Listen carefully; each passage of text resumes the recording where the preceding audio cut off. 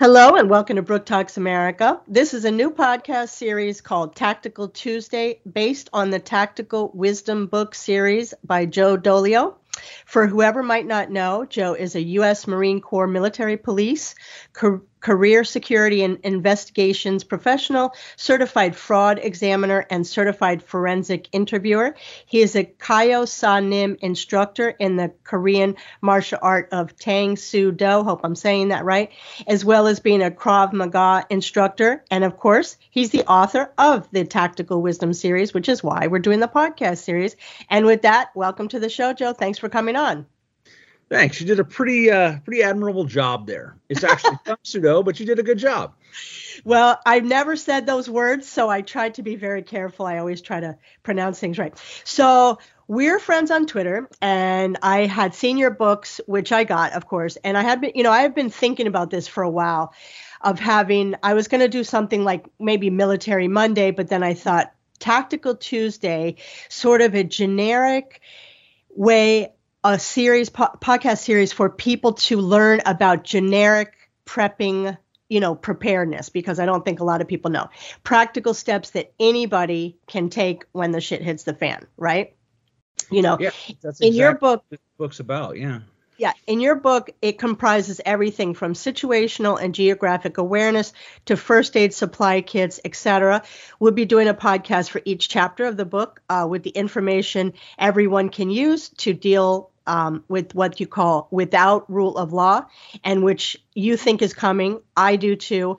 Whatever happens, be it local chaos or some kind of national situation, everybody should prepare as much as possible. But I wanted to get a little background about you. So you came about writing the book in a kind of roundabout way. I'd like you to explain how the circumstances of your life led you to the Every Man a Warrior program, which led you to the Bible, and then helped to create the blog, which led to the books. Sure. So at a point in my life, I was doing pretty much everything wrong, right? Making every mistake that a man could make and doing everything I could that set me down the wrong path. And so the decision was made, advice was given by Miss Allie, my number one counselor in life, that I should try the Every Man a Warrior program at church. And, being a big tough guy that I am, I thought sitting around with a bunch of dudes talking about my problems is not my thing. But you know what? I gave it a shot, and it really was a cool thing. But the first time I went through it, I didn't get a lot from it because the rest of the guys didn't really dig in and do all the homework and do all the memorization and all that kind of stuff. So I came out of it with kind of mixed feelings, right? It had turned me back on the right path, but I didn't get everything from it I wanted. So I talked to the guy who led the program at the church. He goes, well, listen, I want to pair you up again with a different group. And this group was fantastic. Everyone pushed each other to do the homework. It opened my eyes. And so what the program teaches men, it's a men's program, and it teaches men to get more into the Word and learn how to apply it to your life and learn how to actually not just look at what the pastor tells you on Sunday, but to get into the Bible and find your own truth and find things that apply directly to you. Mm-hmm. So as I was going through this program, I started leading a group, right? And so as I'm leading it, and each week we're sharing what we found in the Bible that week, right? So I would share these great adventure stories that are in there. And these people are like, where are you finding that? Like, it's all right there in the Bible, right? So if you actually get in and you dig into it, there are war stories, there are adventure stories, there are spies and government agents and all of that going on. And when you start analyzing it, the situation expressed in the Bible is not that different from where we are now. There was an oppressive government. Mm-hmm. There were people seeking freedom who were being oppressed and had to hide from them and run around and organize. So I was finding these stories. These other guys were like, wow, that's a really cool take. I never thought of it that way. And so this one guy said to me, he says, well, how can you, as somebody involved in self-defense, yet be a Christian, how can you say that you would take another person's life in self-defense? And I said, well, that's kind of a weird question. Where are you getting this from? He goes, well, the Bible says, thou shalt not kill. And I said, well, that's actually a misconception. That's not what the Bible says. Did you know that, Brooke? No. The Bible does not say thou shalt not kill. It says thou shalt not murder. Yes. Okay. Yeah. So there is a big difference, right? Yeah. And so when I explained to this guy, I said, so if you think the Bible is true, and you do, You can't believe that God would say, thou shalt not kill, and then the very next person he talks to, Joshua, after Moses, he wouldn't tell Joshua to go and put people's heads on spikes, but he did. So self-defense is inherently lawful to the Bible, right? And it's one of your basic rights as a human being. So when I gave that discussion to him, he's like, wow, man, you ought to write that down. And another guy told me the same thing. He said, you know what, the way you express ideas, not just from the Bible in everyday life, you should probably start writing a blog. So I did, and the blog just took off. I mean, it's wildly popular. People really like the idea of there are certain things in the Bible that when you look at them on face value, it doesn't seem to mean a whole lot. But when you apply them to preparedness and survival, there's a world of new knowledge in there. For example, the story of the Good Samaritan. We all know that story. And it talks about how the Samaritan, who had never gone to a church, was more in compliance with God's law by helping the man who was injured than the priest was, because the priest walked away from him, right? But I take that to mean more than just you should help your fellow man. The Good Samaritan literally did first aid. It says he bandaged his wounds, treated him with oil, and took him somewhere. So that means that that's something we should all be considering and able to do. And so finding these different things, people thought, wow, that's really cool. And that kind of snowballed, and people said, man, maybe you should write a book. And, half the people who said, maybe you should write a book, I think they were being a little sarcastic because I don't know. But so that's kind of where we ended up with. I wrote one book, and I've got actually an entire series planned now. Very good. And let me ask you, what do they say about the turn the other cheek part? Okay, so this is one I get a lot, right? Jesus said, turn the other cheek. And it begins first, let's back up a little bit. When people tell you Jesus was a pacifist, Jesus was in no way, shape, or form a pacifist. He made his own weapons. He went in and he overturned all the tables in the temple. So when Jesus said, turn the other cheek, he was essentially saying, give someone another chance. He wasn't saying, let them walk all over you. You can only turn one cheek, right? You didn't say keep turning the cheek. He said, turn the other cheek. So when I get that pushback, I say, he's saying, give someone another chance, but that doesn't mean let them walk all over you. You give them one chance, and then that's it. Yeah, it's so, people select things that they want to hear out of it. But I think it's very interesting because they use that a lot, right? So the left, like with regard to the left doesn't need to turn the other cheek, but we need to just say, oh, you can say whatever you want about us, but we're not supposed to do anything. You can hit us and beat us and kick us and everything, but we're not supposed to do anything back. I don't think so. But that would be our downfall. Yeah, and it's part of what the Republican Party is. That's part of the problem is they somehow or another they want to be nice, nice to the people that want to kill them. So, well, I'll tell you, Jesus told his disciples to always be armed, right? He said, when you go out on the road, always take at least a staff, and if you don't have a sword, sell your cloak and buy one. See? So that's not the act of a peaceful man. And Ephesians 6:10, right? Right. Put on the full armor of the Lord and your shield and your sword. So I think a lot of people think about prepping in a certain way, right? They think there's a bunch of shows out there, and I find it I actually like that there are shows because the average person is looking at things, they're coming across and seeing things on television that they wouldn't necessarily think about. I think it's helpful for the average person to look at that. But a lot of those are like super duper bunkers in the middle of the woods, or they have thousands of dollars worth of canned goods in the basement. And those are great, if people can afford it. But for those who can't, like the average person, when the shit hits the fan, you have to know about, like in your neighborhood or something like that, the issues that you're going to need to deal with and what you're going to do, where you're going to go, and everything about basic preparedness skills to survive in a lawless environment. Probably a lot of things they hadn't even thought of. Well, that's true. And you have to really consider your neighborhood from two perspectives. One is who can help you, but the other one is who's not going to be a help. On my blog, I told a story from the latest conflict that there was in Israel. And there was a woman, I forget her name, but it's on my blog. She lived in a neighborhood that was mixed, right? It was half Muslim, half Jewish. And everyone loved each other. Everyone came over for the barbecues. The kids played together. The parents all knew each other. But that night when the rioting started, she noticed that her neighbors met the rioters at the end of the street and immediately pointed out her house and her vehicles. So they were able to escape the neighborhood before anything happened, but they did lose 2 vehicles to fire. Your neighbors are your friends now, but after week 4 of there being no power and no food, and their kids haven't eaten for 3 or 4 days, but they know you have food, you need to be thinking about that too. Yeah. Yeah. And things are different now. There's not so much small town Americana anymore.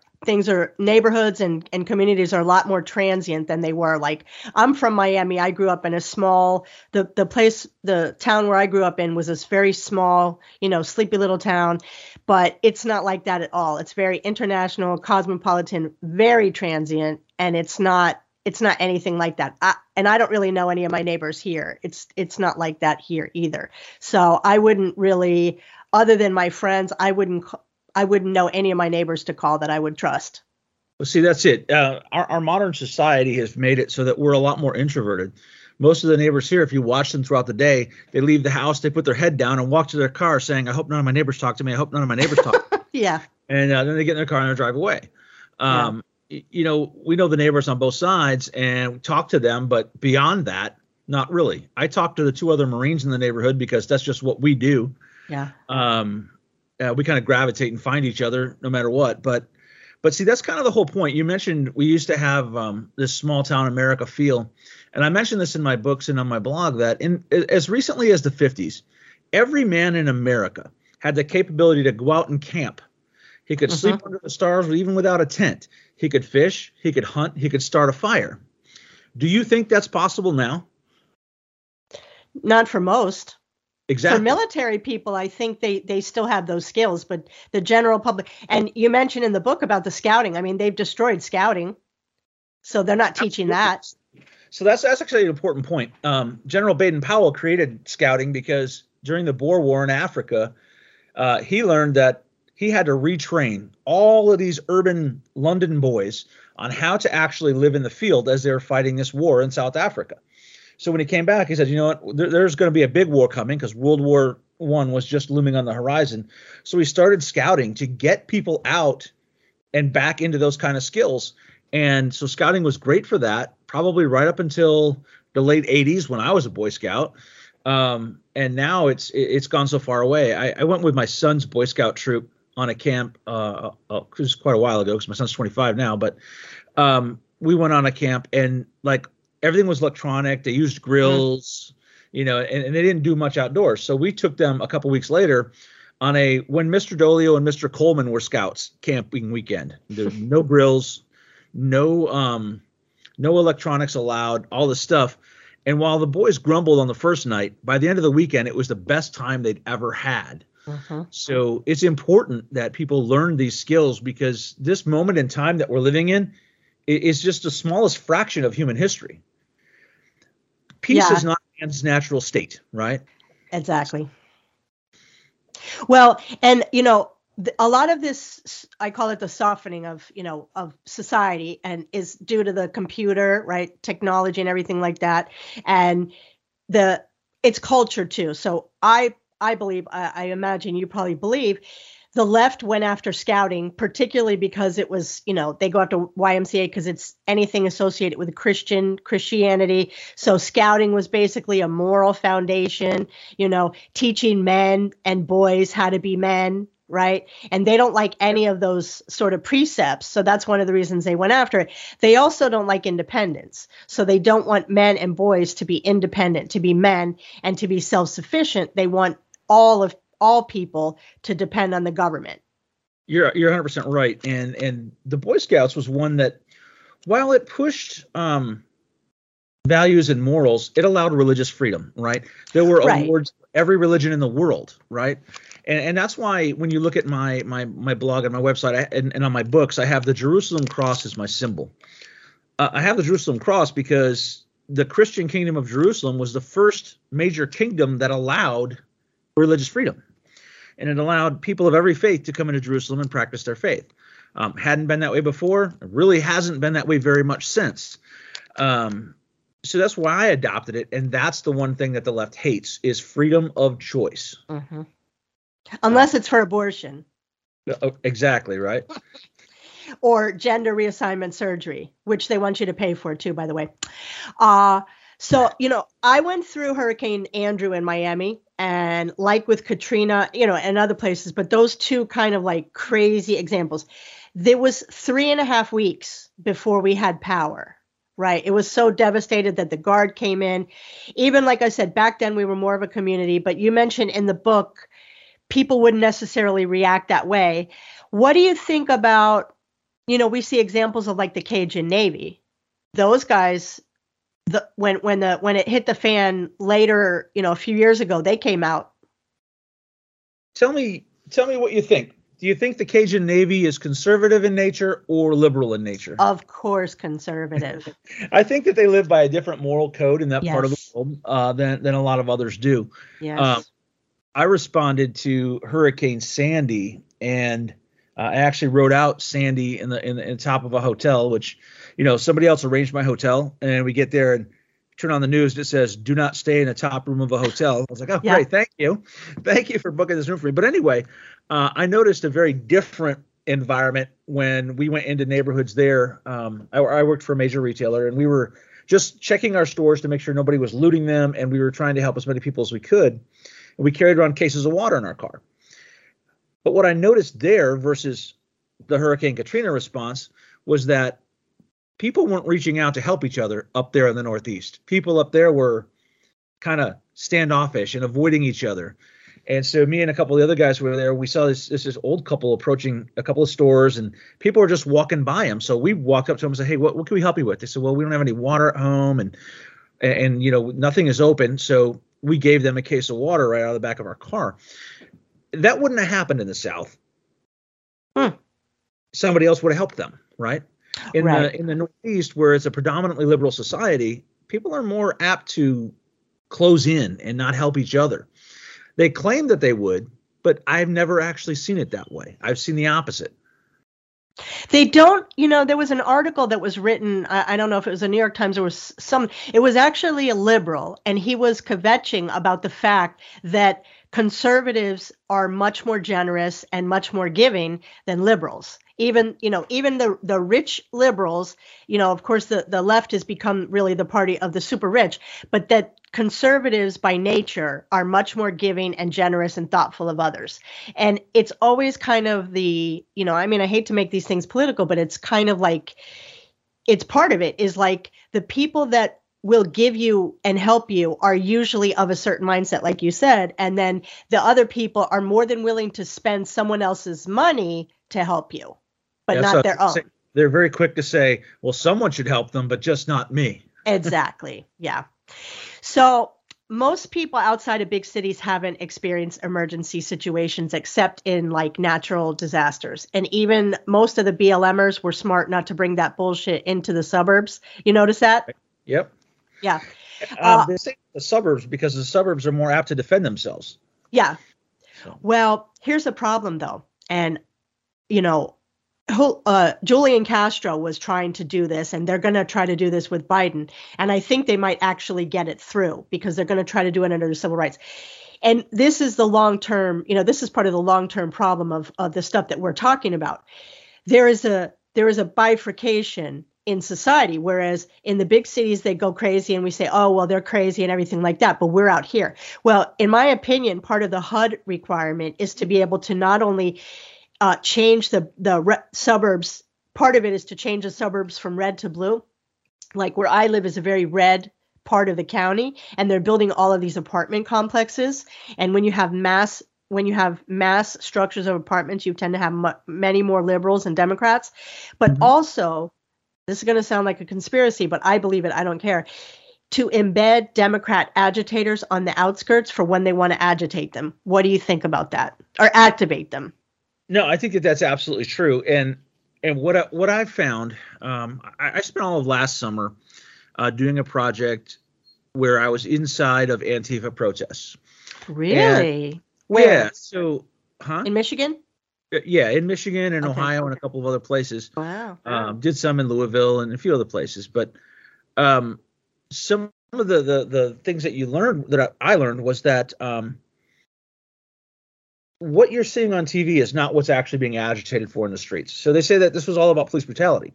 But if you go to one of the events and you actually listen, there's a whole lot more stuff that they were actually pushing for. And in fact, I got handed a couple of documents by members of By Any Means Necessary, where they said they didn't want Joe Biden or Donald Trump. They simply wanted some sort of a socialist revolution. And that's really what they were pushing for. So in order to make that happen, you have to wedge the middle class. And that's when they started moving out here in Metro Detroit. They moved out into the suburbs.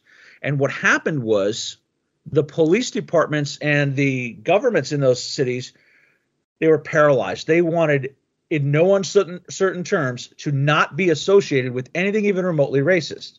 And so what they did is they retreated from the situation.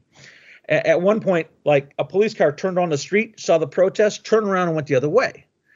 Now, if you and I went and blocked traffic for 8 minutes at a major intersection in a suburb, we would get arrested.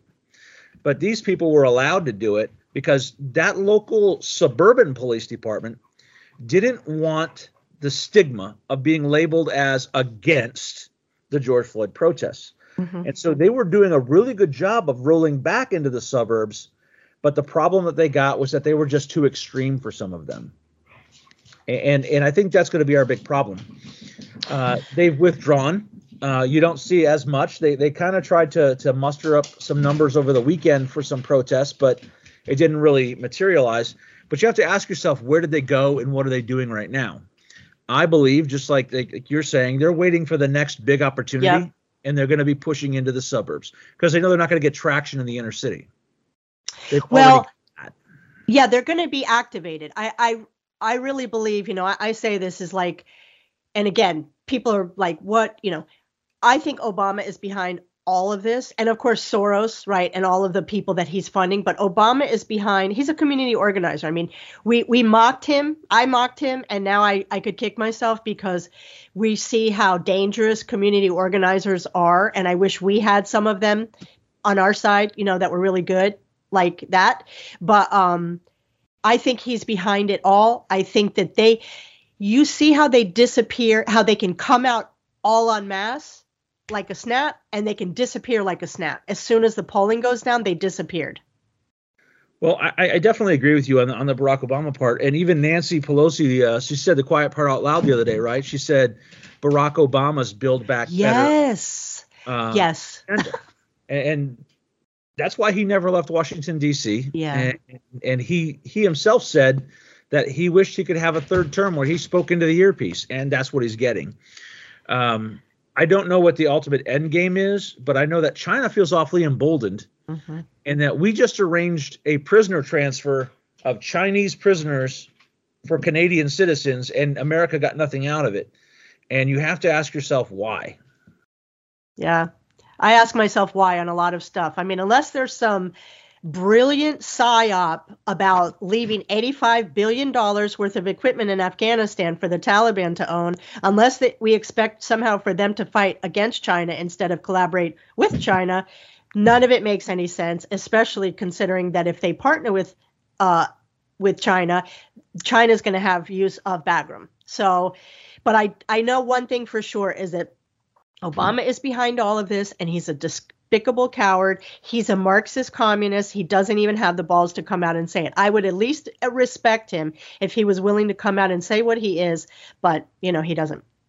Right on. But you and people like Goya and Braxton talk about what's going on with the tankers, the ships, and the commodities prices, and people have no idea the craziness that can happen.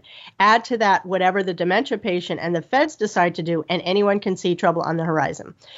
Well, Go ahead. I'm sorry. Go ahead. No, go ahead. I frequently talk about on both my website and in my books, and it's in the introduction to this baseline training manual that we're going over, that at any given point in time, you're never more than 72 hours from a complete and total societal collapse. That's a little bit of alarmism and a bit of extremism. But what happened in Atlanta, Georgia, when the Continental Pipeline hack occurred? By 72 hours, you couldn't get food, you couldn't get gasoline, people couldn't get to work, and people didn't know what was going to happen. The same thing happened in Texas when the power went out, right? Those people didn't prepare for that cold of a winter, and after 72 hours, people were dying. Yeah. So when you analyze that and compare that with the situation on supply chain, it's getting more and more fragile. And you just have to realize that all it's going to take is one event. And Mike Shelby, who runs a website called Forward Observer, said 2 days ago, if I was China, I would arrange for there to be some sort of a terrorist attack or some sort of a large event in the U.S. right now with our shaky supply chain.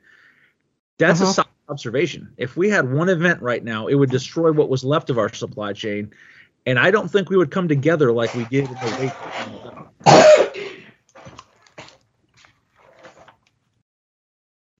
I totally agree. And they already did a terrorist act. I think the whole thing with the Wuhan virus is an act of war, and they knew about it before the Wuhan Games, and they didn't tell anybody. Well, that's true. And under the Prevention of Chemical Warfare agreement, right? When it's proven that one nation has launched a chemical attack, all other nations who signed that agreement are obligated to attack that nation. And that's not happened. So. No, they've attacked us. They've attacked their own citizens instead of attacking China. I believe that you will see some of these planes that keep flying towards Taiwan. You're going to see them like Javier Goya said today. One day they're just going to land in Taiwan, and no one in the world is going to do anything about it. Yeah. No, and isn't it interesting? So Australia is a first, supposedly, like from penal colony to penal colony, obviously, but it's supposedly a first world nation. Nobody in the world is criticizing them for what they're doing to their citizens. It's absolutely ridiculous. To hear a guy say yesterday, I don't want lectures about freedom.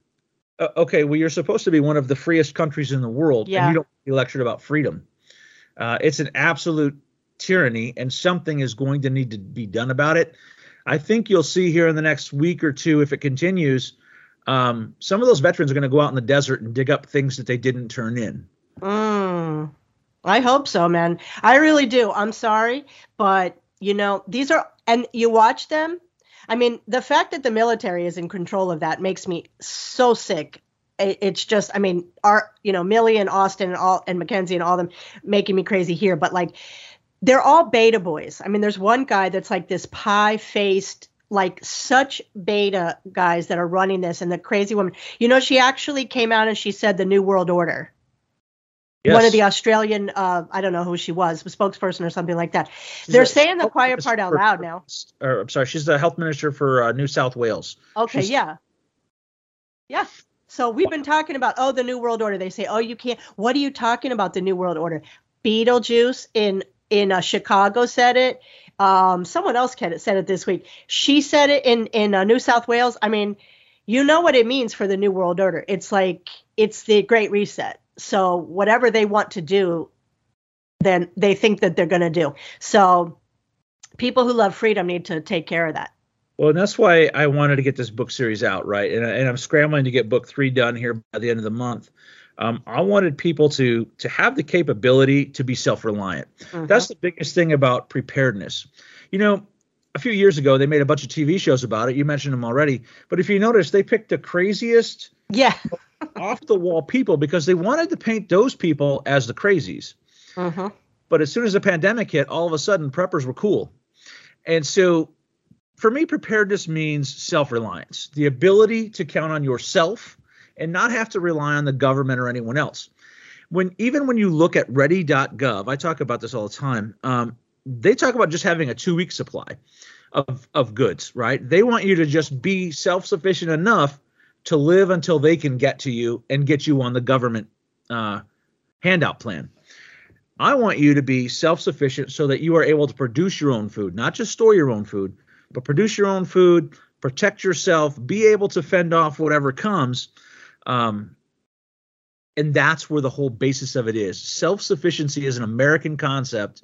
And it's actually a Western concept because there used to be a lot of British and Australian people who felt the same way. New Zealand, Rhodesia when it was around.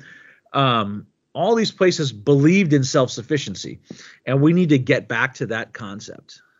Well, it's a logical thing for freedom-loving people to want to be free and to take care of themselves and not to be dependent on the government. The problem is that the people that get elected cannot do that, especially the Democrats, without creating dependency. So the Republicans want to have people that are, independent, and the Democrats want to have people that are dependent. And that's one of the things is that would happen. And the people that sort of really are dependent, I mean, literally dependent, they get the check from the government, they have no idea, because people are already mad about the gas prices, but they're not necessarily watching TV or watching economics, or, like we just mentioned about the things you're talking about, commodities prices. They're not necessarily watching that stuff. They are mad about the gas, and maybe they see there's something that's not on the shelves. But when we're talking like real shortages, and with all the tankers out there, the ships out there,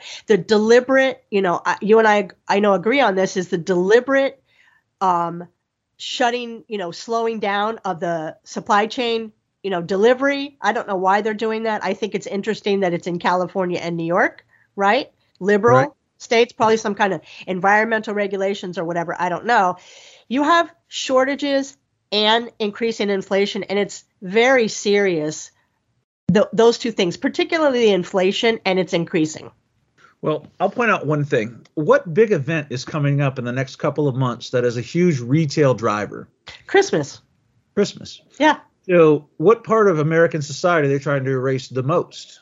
Christianity, because in Galatians 5:1, they say it is for freedom that Christ has set you free. Therefore, do not let yourselves be burdened again by a yoke of slavery. So if they can make this Christmas much less than ever before, they can make it irrelevant. Yeah. Well, and that's what they're trying. I mean, you see this Fauci, like they know that the polling is not good, because he came out one day and he said, oh, no, you shouldn't meet. You should do virtual or something. And then the next day, oh, I was misinterpreted. No, you weren't. It was on tape. Tucker talked about it tonight. He showed the tape. So this is the whole thing with Fauci the whole entire time, is like they change their mind, change the goalposts and everything like that from day to day for whatever's not going to bring them heat. They're going to say, okay, well, we didn't really mean it. Even though we said it, we didn't really mean it. Well, just like what, the CDC director said, yes, we're going to have mandates. And the next day she goes, well, we're not really going to have a mandate. And then a week later, we're having a mandate. Yeah. So they can't make up their mind. And the vaccines are supposed to stop the spread. You cannot spread it if you have the vaccine. And yet the viral load in the vaccinated is like how much, I don't know the number, but many times higher than the unvaccinated. It's hundreds times higher. Yes. Yeah. And the people that are in the hospital and dying are like 60, 70, 80% vaccinated. At this point, you're more likely to become sick from the vaccine than you are from the disease. Yeah. So, which may be part of the plan too. It may be. Yeah. I've said that from day one, that the vaccine. Okay, so this is a little bit conspiracy theorist, but when you look at modern entertainment, you go back and look at books. Tom Clancy had 2 different books that involved causing a pandemic to get people to want to take a vaccine. Clive Cussler had one. Several different times this has appeared in pop culture, right? And now we have a disease that makes everyone want to get the vaccine. And you combine that with the fact that Bill Gates himself is on audio saying vaccines are a great way to deliver sterilization. It fits in with this whole global reset, reducing the global population scenario. Yeah, and a Democrat came out this week and wants to put forth a bill to mandate sterilization, I think after 3 kids or something like that. Yeah, I think I commented on that last night. It's just absolutely crazy. 3 kids or your 40th birthday, whichever comes first. Yeah. There is no way in which that is a government function, and these people need to be stopped. Yeah. I mean, the fact that they're actually saying something like that out loud. And the thing that's stunning to me, particularly about this one Democrat, he's black. Didn't they want to sterilize black women? Like, you're going to put this forward when you support Planned Parenthood that was founded by a racist eugenicist, and it's basically black genocide for like 40% of all abortions by black babies, and you're putting this forward, and like everything is upside down. They're advocating everything that they were bitching about 5 minutes ago. Absolutely. Yeah. And so since the rhetoric is going up, the best solution is to prepare. Yeah. So if you had one tip from this intro segment to suggest people start thinking about, would it be your mutual assistance group? If so, what, who should that entail? And if something else, what would that be? Okay, so there are two things that I think everyone should take away. One is the mutual assistance group. You cannot do it yourself. In a without rule of law situation like we saw after Katrina, or like we would see in the event of a civil war in America, you have to sleep sometime, and somebody has to be providing security sometime. Yeah. So those things are not compatible. You need a team. You're going to need not just one or two other people. You're going to need a whole group, a couple of families banded together to survive. So that's the first one. Find a tribe, right? Mm-hmm. Find your tribe and start training together, practicing together, preparing together. The other one is fully embrace the understanding that you are never more than 72 hours away from a total collapse. Facebook was down for 6 hours today, and anyone under the age of 30 nearly went insane. It's true. And right? Instagram, yeah. I would actually think there might have been suicides today, and I'm not joking about that. It's not funny, but I'm serious. Seriously, right? Yeah. So imagine 7 days, 8 days. Yeah. So understand that no matter how modern your life seems, in 72 hours it can be totally different. So the example I use is Ukraine. The Ukraine was a modern Western society. And there were protests going on in the Capitol, and everyone said, it's just those kids in the Capitol, just those kids in the Capitol. And then on that one weekend in 2014, in a matter of 72 hours, those kids overthrew the government. So then these people in the outlying parts of the country, the conservatives, were like, whoa, what just happened here? And so they began to form militias. But here's the problem. Now, in the eyes of international law, since those kids overthrew the government and are now the legitimate government, you're the outlaws. And that's the lesson we need to learn. Right. Wow. And so, and from there, another 72 hours go by and they end up being invaded by Russia. There's no power in the Donetsk and Luhansk regions on a consistent basis now. And there's still no water. And it's been what now, 5-6 years, and it's still ongoing. So you have to understand that your entire life can change in 72 hours, and you need to prepare for that more than anything else. Well, and also, I mean, one of the things people sort of, a lot of our mutuals, they, I make a joke, like say the gun porn, right? People talking about this gun and that gun and all their Gucci stuff. Guns are not it, right? Like you should have one, whatever, but you can only, they will not save you. They'll only save you in certain part. You can't eat a gun. You can't sleep on a gun, right? So it's much more than just like, I'm going to have a gun and ammo. And how much ammo can you carry? You will notice that in all of my writings, guns are mentioned as just an accessory. Yeah. Skills are what you need. Exactly. You need the ability to find and produce water. But the number one piece of preparedness gear that you will use the most, and you can start using today, is a first aid kit. Yeah. That is the first thing you need to have, especially if you're going to defend yourself with a gun, because if you can make holes in people, you need to be able to patch holes in people. Especially if you get one of them. Yeah. Right on. So this is going to be, like I said, a podcast of a chapter of the book per week. And we did this tonight to give people a chance to get the book. Joe, you also write several articles per week on your blog, which they can check out at tactical-wisdom.com. And we'll be here again next week for Tactical Tuesdays. So everybody needs to make sure to tune in. Any parting thought tonight, Joe? Well, a parting thought is prepare. And my books are available at either Amazon or on my website, either place. And when is the best time to prepare? Now. When was the best time to prepare? Yesterday. Yeah. I thought, didn't you say like 5 years ago or something? Well, 5 years ago is when you probably should have started, really, seriously. That's when things started going downhill. And the next best time is today. Yeah. All right. Well, listen, thank you so much for the podcast, and we'll see you next time. All right. We'll see you. All right. Great.